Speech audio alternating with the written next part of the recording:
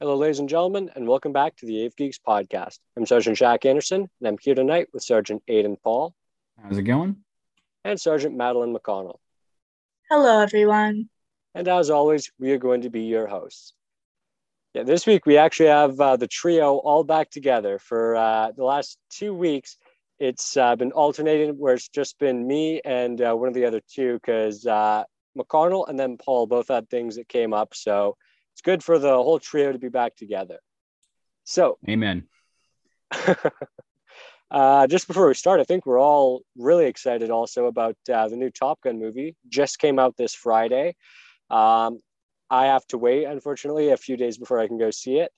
However, I am really looking forward to this. I've waited pretty much ever since I saw the first Top Gun movie for the second one to come out, and it should be really awesome. Yeah, I heard it was pretty good. So hopefully, Yeah, I've heard they're projecting 150 million just on the opening. So clearly, I'm not the only one who is pretty hyped to see this. So, with all that out of the way, let's get on to our topic for tonight, which will be Soviet ground effect vehicles. So, Soviet ground effect vehicles are a very interesting and a very rare type of technology that existed back in the 60s up until the 90s. So, just to give us a little bit of a background and a bit of a history on them, is Sergeant Paul. So, Sergeant Paul, take it away. thank you, Anderson. So to understand the Corona plans, first we're going to have to understand a little bit about hydrofoils. So back in the early 1960s, the fastest way to propel a boat was with devices called hydrofoils that would essentially put wings in the water underneath the boat and allow for stupid high speeds. So one worker at the Soviet Central Hydrofoil Design Bureau named Rostislav Alexeyev had an idea.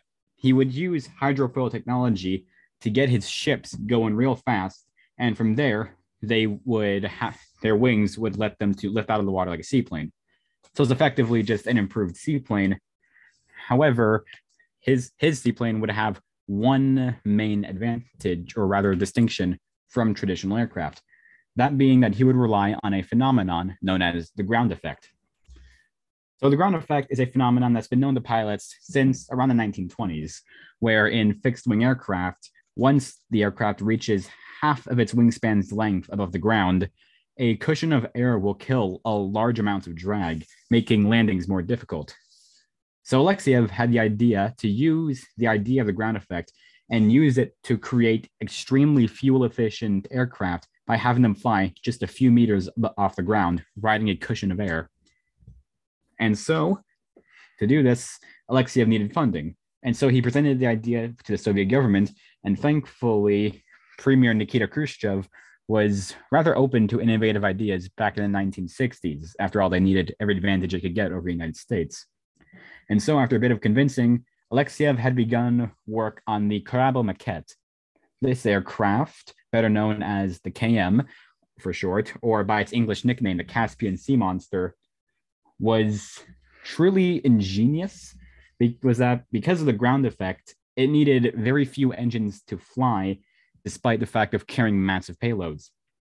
For example, it had 10 VD7 turbojets attached, but only needed 2 to support up to 1,000,000 pounds of weight after taking off, making it seem perfect as a troop carrier.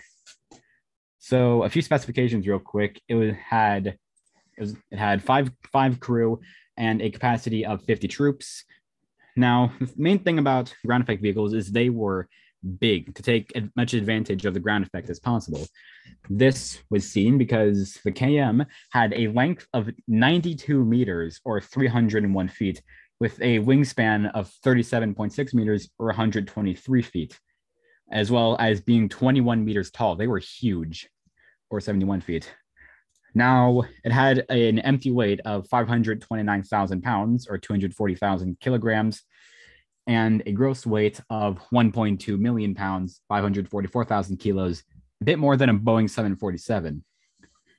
This meant that because after all, it only needed 2 of its engines to support that weight, would be effectively like a Boeing 747 only needing 1 of its 4 engines to take off at full weight. Now, on top of this, it also has a maximum speed of 500 kilometers per hour or 310 miles per hour, a cruise speed of 430 kilometers per hour or 270 miles, a range of 1,500 kilometers, which is certainly impressive, and a service ceiling of, get this, 14 meters or 45 feet. Oh, it's always hilarious whenever I read that. So the KM's construction was finished in 1966 and received its maiden flight in the Caspian Sea, hence nicknamed Caspian Sea Monster, on October 16th, 1966, piloted by Vladimir Logzhinov and Alexeyev himself. Ekranoplans had promise. The fact that they could fly so fast with such fuel efficiency meant they were extremely useful for traveling long distances such as the Atlantic Ocean, maybe in case War of the United States broke out. And on top of this, they were virtually invisible to radar due to their low altitude and completely invisible to sonar due to being out of the water. So they were fairly stealthy aircraft. And on top of this, like as I said before, it was so efficient that only 2 of its 10 engines, or about 56,000 pounds of thrust, were needed to keep its 1,000,000 pounds of cargo in the air flying, which I must say is extremely impressive, especially for the 1960s. So overall, Ekranoplans had massive potential, but they still had 3 main flaws. Because of their odd design, they needed quite a long time and distance to properly turn, meaning they had to spot any kind of obstacle from islands to boats from at least a dozen miles away to avoid a crash. And secondly, since they couldn't achieve a high altitude by any means, they weren't fit for the high waves and unsavory weather of the ocean, and so would only be useful in relatively calm waters, restricting it to operate in the various seas near Russia or, if need be, the English Channel. Now, actually a decent comparison to this flaw would be how nigh undetectable the B-2 bomber is, but it also can't operate in the rain. You have all the pros of the aircraft get knocked out because of a few glaring weaknesses.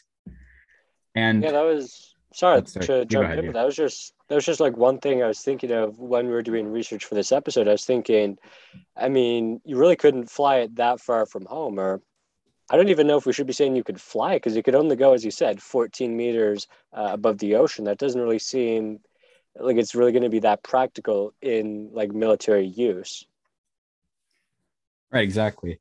And finally, they were inherently unstable and couldn't operate without massive stabilizers. Like, remember how the KM has a height of 20 meters? That's all in the tail. And bigger bodies to take full advantage of the ground effect, which also meant that they were expensive, which is another factor in actually creating useful ones.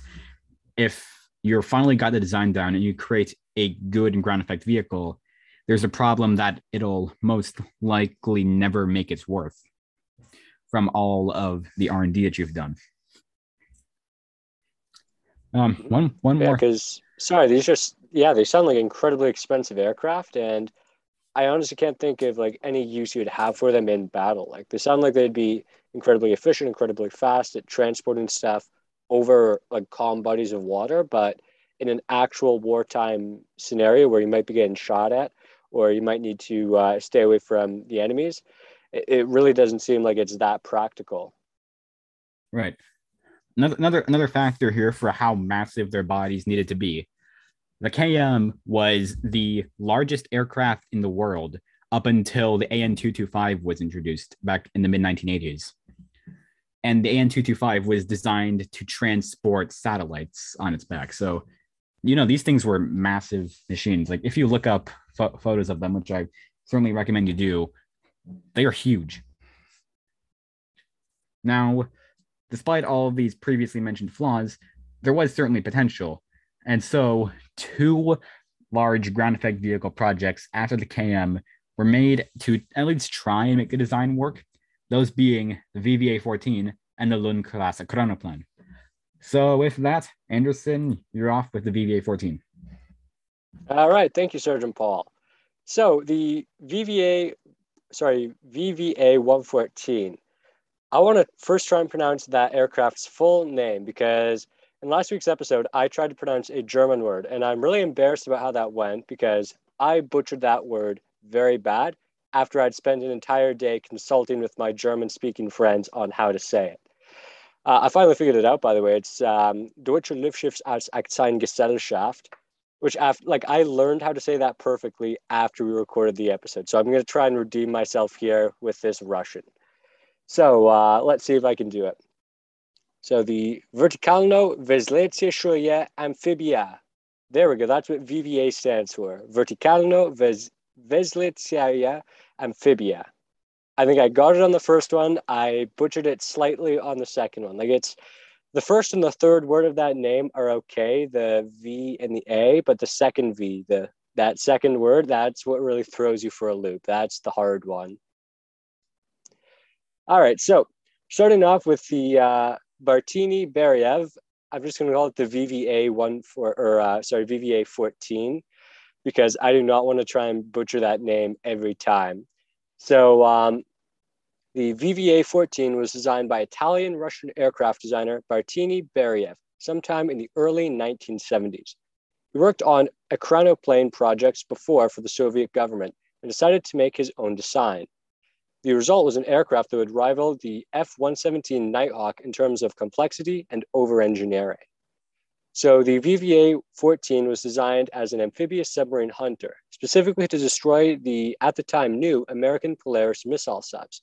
The main thing to think about the VVA-14 is that it was somehow even weirder than the KM. That it was designed to be able to fly at high altitudes like a regular aircraft, operate within ground effect, have inflatable pontoons who could act as a float plane, and even have VTOL capabilities. Paul, you wrote the script for this week, so I just want to clarify, is all of the stuff I just said correct? Yes. This definitely is a lot weirder. This is a lot more bizarre than the KM. And I'm very interested to hear how they work. Like you wrote everything out for us here. I'm very interested to read about this aircraft. Like I've done a little bit of research on ekranoplanes before, but I've never heard of specifically this one. So I am very interested to discover how this works. And I think a lot of our listeners are going to be excited too, considering that this isn't an aircraft that I've even heard of. So I'm willing to bet not a lot of people have heard of this. But I am very interested to hear how it accomplished all of these things. So all of these things don't even take into account the VVA-14's main role of being a submarine hunter and all of the equipment that came along with being able to fire depth charges, sonar, and torpedoes, and a whole bunch of other stuff. So quickly, let's talk about what some of the specifications of the VVA-14 were. So it had a crew of 3. For that, I'm assuming would it have 2 pilots or would it have 3 pilots, Sergeant Paul?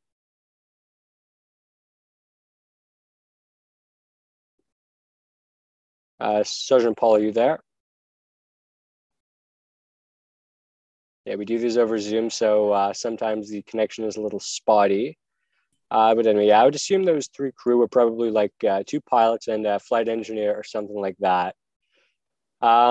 Yes, it appears we might have lost Sergeant Paul there. I don't know what's going on with his audio. He's saying he's having some problem, but we'll just have to keep on going. So anyway, the VVA-14 had a length of 26 meters or 85 feet, a wingspan of 30 meters, 98 feet, a height of 6.8 meters, 22 feet, had an empty weight of 51,000 pounds or 23,000 kilograms, a gross weight of 114,000 pounds or 52,000 kilograms. For engines, it had 2 D30M turbofan engines, giving 30,000 pounds of total thrust. It also had 12 RD36-35 PR turbofan lift engines, giving a total of 116,000 pounds of VTOL thrust.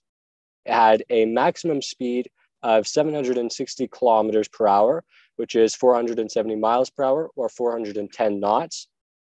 It had a cruise speed of 350 knots, which is 400 miles per hour or 640 kilometers per hour. It had a range of 2,450 kilometers, which is 1,520 miles. Weirdly, this is actually the only thing, the range. This is one of the only ones that we don't have in nautical miles, because you have pretty much everything else in nautical miles on here except for the range. So for the service ceiling, it could fly between 8,000 and 10,000 meters, which is between 26,000 and 33,000 feet. So the VVA-14's first prototype was introduced in 1972 and had its first flight on September 4th of that year on a conventional runway. In 1974, the inflatable pontoons were installed. However, they were unreliable at best and barely ever worked, being replaced with rigid pontoons, and the first amphibious test happened in June of 1975. Also, the Bureau of Supply and the batteries for the 12 lift jets were never delivered, making VTOL tests impossible. After Bartini's death in 1974, however, tests slowly began happening less and less until the VVA-14 was officially retired in 1987 and transported to the Central Air Force Museum in Moscow, where it resides to this day. And I have to be honest, I think this thing suffers the same fate as the KM, where it's really unreliable, it's really expensive, and at that point, there's many other things that would do the job. So this was designed to fight against American submarines. However, there were many other capable Russian aircraft that could do that. For example, the Tu-95. I know that was more of a strategic bomber. However, in a lot of cases, they would use that in their anti-submarine warfare. So I think the Russians could have just stuck with that instead of wasting millions upon millions of dollars upon something like this that never really worked. So that is it for the VVA-14. Now let's move on to the Lune-class Ekranoplan, which is going to be talked about by Sergeant McConnell. So Sergeant McConnell, why don't you tell us all about this aircraft? Okay, so I might cut out a little bit. My Wi-Fi is being a little bit buggy, so sorry about that. But finally, we are going to end off this episode with the Lune-class Ekranoplan. So Alexeyev, I think I'm saying that right. Hopefully I am. He designed it in 1975 as a successor to the KM, and it had its first maiden flight in 1983. However, since Alexeyev had died in 1980 during the KM crash, it only ever got general improvements over the KM, but with one real difference. The KM was designed for transport. However, the Lune-class Ekranoplan was designed for anti-surface warfare, a naval term for shooting stuff above the water. So it carried 15 crew. It was 74 meters long, and it had a wingspan of 44 meters, and it had a height of 19 meters. It had an empty weight of 630,000 pounds, a gross weight of 837,000 pounds. And for the engines, it had 8 NK87 turbofans, giving approximately 228,000 pounds of thrust in total. It had a maximum speed of 550 kilometers an hour, which is 300 knots. It had a cruise speed of 450 kilometers an hour, which is 240 knots. It had a range of 2,000 kilometers, and it had a service ceiling of 5 meters. For the armament, it had 4 PI-23 AA guns located on the tail and under missile tubes. It had 6 P-270 Moskva anti-ship cruise missiles. And then only a single Lune-class Ekranoplan was built, being designated the MD-160. It would serve from 1987 to sometime in the late 90s, and then it was put in storage until 2020. And the Russian government decided to tow it to Derbrant, Russia, hopefully I said that right as well, to be displayed at the Patriot Park, which is a combination of a museum and a theme park. After getting stuck for a while, it was then towed to shore in December of 2021. The park sadly doesn't have a website, and we couldn't really find it, so therefore we can't verify if it's currently on display. However, Radio Free Europe took some close-up photos of the MD-160 and its interiors when it was first beginning to be moved in 2020, and we recommend that we check those out. All right, thank you, Sergeant McConnell. So yeah, those are the 3 Ekranoplanes that were designed by the Soviet Union. So with Alexeyev's death in 1980 following a KM crash, production of Ekranoplanes virtually halted, with the MD-160 being the only one to come out since. Combine that with the fact that Soviet ground effect vehicles were highly secretive until long after the fall of the Soviet Union, means that we likely won't see a revival, especially since most of the Ekranoplane's problems have already been fixed in different kinds of aircraft. However, let's hope that within the next few years, when Patriot Park begins to show it, we'll be able to see this odd piece of history for ourselves. So yeah, Ekranoplanes, they're honestly something I had never really heard that much about. Like the extent of all my knowledge on Ekranoplanes was that they existed before we did this episode. So I was very interested to read about why they were used and how they were developed, because I found that very interesting. However, I think the main downfall of the Ekranoplane was that it was extremely expensive, extremely unreliable, and just super impractical for something that could be done way better by another aircraft. So the main theme with these was that they were meant for anti-submarine or anti-surface ship warfare. However, given that they'd have to be so low down to the surface, like right near the water, that really wasn't going to be really wasn't going to be practical for fighting off enemy ships. Which, yeah, you could just do with different aircraft like the Su-25, the Frogfoot, or you could do the Tu-95, like I said a few minutes ago. So I think that really was the downfall of the Ekranoplane. And honestly, I don't think there is a good chance that we'll ever see a revival of this technology, given that there are so many better aircraft that do those jobs today. But yeah, I really hope sometime we get to see these in a museum or in a park or anything like that, because I think these would be very weird, but very interesting to take a look up, like really up close. So anyway, that is just about our time for tonight. So we'd once again like to thank you for listening to the Ave Geeks podcast. Good night, and we'll see you next time. Have a good one. Goodbye, everyone.